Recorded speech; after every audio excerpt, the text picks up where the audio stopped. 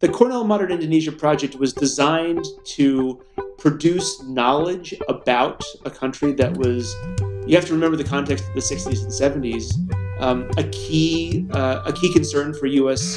policymakers in the context of the Cold War.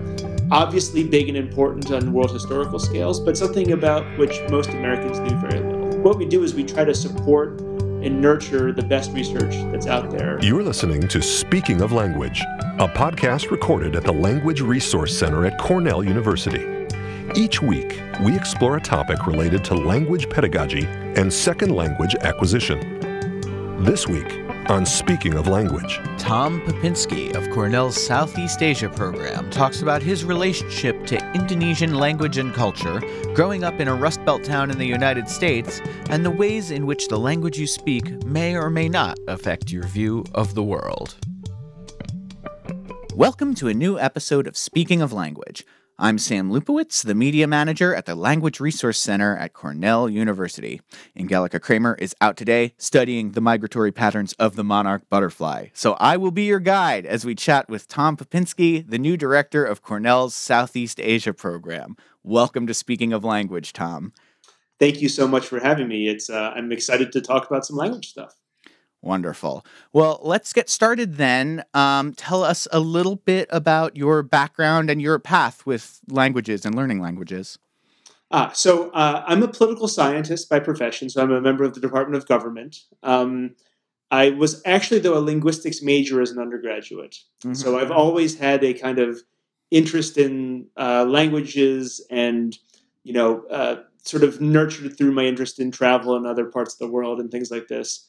But I did major in linguistics thinking that what that would mean was I got to just learn a whole bunch of languages. And I quickly learned that actually what that means is I get to learn how to think very scientifically, mostly about English. Right. So that's my path and my history of learning about the study of language. But over the course of high school and college and graduate school, I think I've taken German and French in high school. I also did a little bit of an independent study in Russian.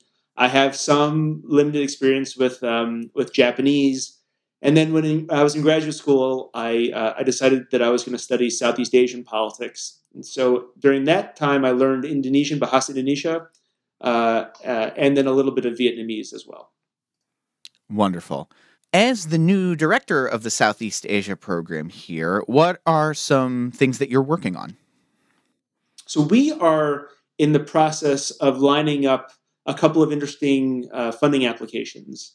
In addition to our normal business of teaching more Southeast Asian languages than any other university in North America or the Western Hemisphere, and also supporting our various sorts of research initiatives having to do with everything ranging from the politics of democratic decline to art, storytelling, and the Javan rhinoceros. We have a whole bunch of interesting thinking to do about the direction of the Southeast Asia program for the next 5 to 10 years. This comes as the program applies for a renewal of its Title VI National Resource Center grant, which is awarded by the federal government, which Southeast Asia program has held this continuously since this competition was first launched. And so we're thinking about what is our, as a program, we're thinking about how do we want to position ourselves for the next round of that funding. And we're also thinking about applying for other private grant support, foundation support, that will allow us to expand our activities, to deepen our engagement with Southeast Asia as a region, but also, I think, in an exciting new direction, to start thinking more concretely about the relationship between Southeast Asian area studies and Asian American studies in the United States. So this is an area in which questions of language as a vehicle for culture and the sort of immigrant, refugee, asylum experience become really interesting and urgent. And I think the Southeast Asia program is really well positioned to start those conversations now. Oh, absolutely. Terrific. Can you speak a little bit about some of the opportunities specifically for both students and faculty related to language? So, as I mentioned before, we offer more Southeast Asian languages at Cornell than any other university in the Western Hemisphere, or perhaps the world. Hmm. I'm not for sure about that last statement, but if we don't offer the most, we're very close. Uh-huh. So the best way that students who are interested in languages can engage with the Southeast Asia program is by taking one of the six modern Southeast Asian languages that we offer here at Cornell. So we offer Tagalog, Bahasa Indonesia, Vietnamese, Burmese, Thai, and Khmer, the language of Cambodia. We also make it possible for students who want to learn Lao to partner with another university to do this. And we also have opportunities. We would set you up gladly with opportunities to learn other languages of the region. So, for example, sometimes we have students who are interested in learning Malay, which is related to Indonesian but not the same, or Javanese, or one of the many other hundreds of languages spoken throughout the region. So that's something which is really kind of at the core intellectual mission of the Southeast Asia program, is supporting language learning. And for students who are interested in engaging with the program, that's a great place to start. These are languages that are taught at all levels. And so you may start, like me, without any knowledge of Indonesian at all, and you can, in the course of your time here at Cornell, uh, uh, advance from beginning to the advanced or directed reading level. And the same is true with the other languages that we have.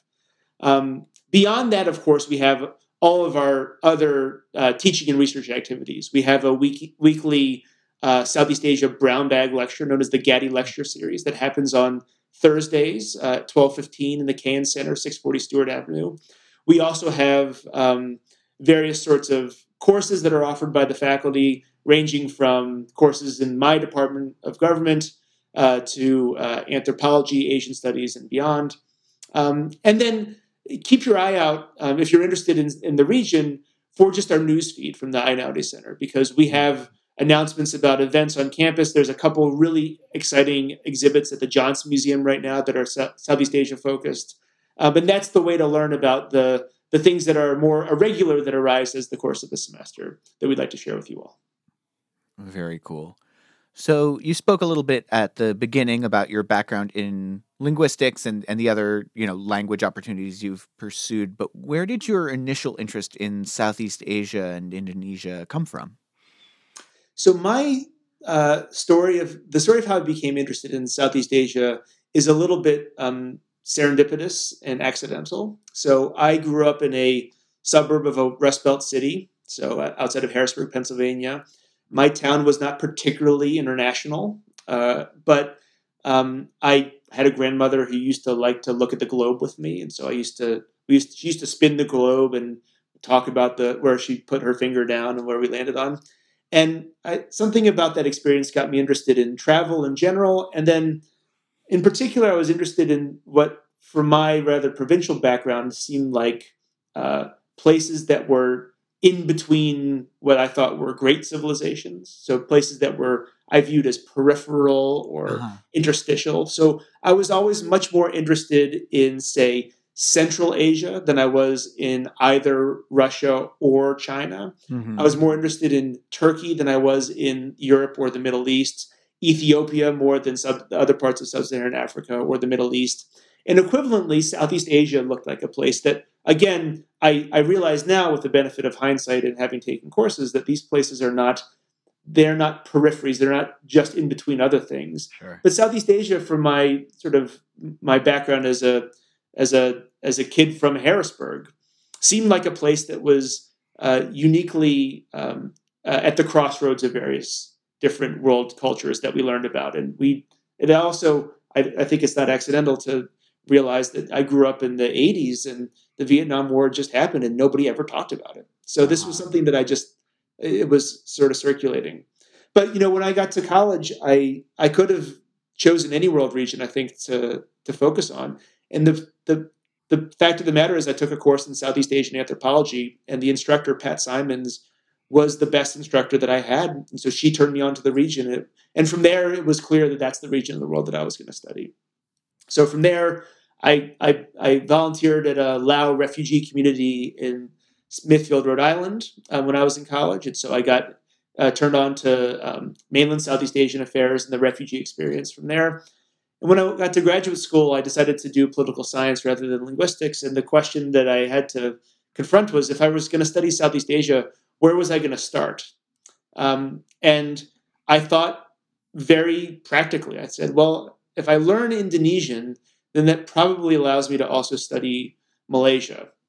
And so I started taking Indonesian in graduate school with this vague idea that it would be helpful for doing a comparative dissertation on Southeast Asia, which it proved quite useful to do. But there was no other motivation than like a couple people said a couple things to me during college that turned me on to a part of the world. And then I thought to myself, if I don't have any particular country connection besides Laos, and opportunities for studying Laos are very few, what should I study? And the answer was Indonesia. And the key to doing any of that was learning Indonesian, which I could do in graduate school. Fascinating. Thank you. Among many other things, you also serve as Associate Director of the Cornell Modern Indonesia Project. What is that project all about? So the Cornell Modern Indonesia Project was started decades ago by a couple of Cornell Indonesia scholars who preceded me. I believe it was started by George Cahan and Ben Anderson, although I'm not exactly sure which individual was responsible for this. But it also involved such foundational scholars of Indonesian politics and society like Audrey Cahan, Ruth McVeigh, and others. And the Cornell Modern Indonesia Project was designed to produce knowledge about a country that was, you have to remember the context of the 60s and 70s, a key concern for U.S. policymakers in the context of the Cold War. Obviously big and important on world historical scales, but something about which most Americans knew very little. And so the Cornell Modern Indonesia Project the project is purely what we would say virtual these days. It exists primarily in the minds of the people who are engaged with it. What we do is we try to support and nurture the best research that's out there on Indonesian politics, society, history, culture, and so on and so forth.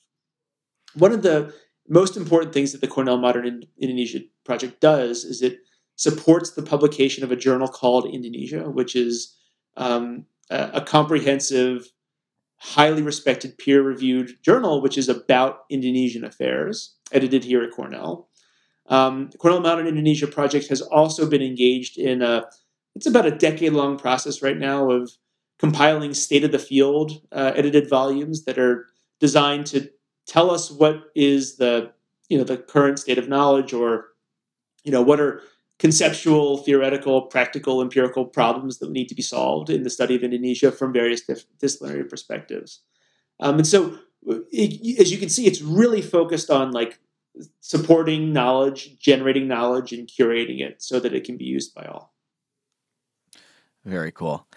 And you have a fascinating forthcoming publication titled On Whorfian Socioeconomics. Do tell us a little bit more about that piece. So this is kind of my labor of love. It is the political scientist returning to linguistics finally to think about linguistics once again. So I'll give you a brief overview of what the paper is responding to, and then I'll tell you just briefly about the paper itself. So the paper is responding to a new body of research in the social sciences that tries to argue that linguistic structures, so like things like grammar, have causal effects on beliefs and behaviors. Ooh. So this is the old, you may have encountered this sort of Peer-Whorf hypothesis once or twice in your day, or sometimes called linguistic relativity. And this is an old argument that dates back to, I think, Wilhelm von Humboldt, if not before, that argues that like our language really shapes our thought. Not that it supplies the words that we use, but it actually affects our processes of cognition. Yeah. Whorfian socioeconomics is not done by linguists; it's done by non-linguists who take this inspiration and they push it further. So the most famous example of this you may have heard about on NPR about a decade ago. It is a paper in the most highly respected economics journal, the American Economic Review, which argues that speakers of languages that have obligatory grammatical marking of the future tense are actually more likely to save more. So they have higher levels of savings. And so the idea here is that if your language obliges you to think about the future grammatically, you are more future oriented in everyday tasks like anticipatory saving for retirement or windfalls or things like this. Now, as a linguistics major, I was taught that there is not a lot of evidence that the linguistic relativity thesis holds for big claims like that. Mm-hmm. Certainly, your language supplies the words we use and some of the categories we use to divvy up the world. And so if you learn Russian, for example, you will know that you need two different words for what we call blue in English. You need sini for dark blue and goluboy for light blue. I believe I got those two right. But linguistics relativity, as used by the social scientists, doesn't just say in Russian you got to know two words to be linguistically competent. It says things like if you have this particular grammatical marking of the future tense, you actually go about your economic life differently. And I think that the evidence doesn't support that. So what I do in this paper is I summarize that literature, so the types of arguments that people are making. Another very prominent one is that languages that have grammatical gender for nouns create speakers who are more sexist or more aware of gender distinctions, which I find an implausible claim. I think that there are plenty of determinants of sexism, but that having le la in French versus the in English is probably not one of them. But that argument is out there. So I review that literature, all the types of claims that are made, and then I adopt a couple of statistical tests that are designed to show that the research designs that these social scientists are using are way too likely to erroneously find these sorts of correlations using the types of data and statistical procedures that they use.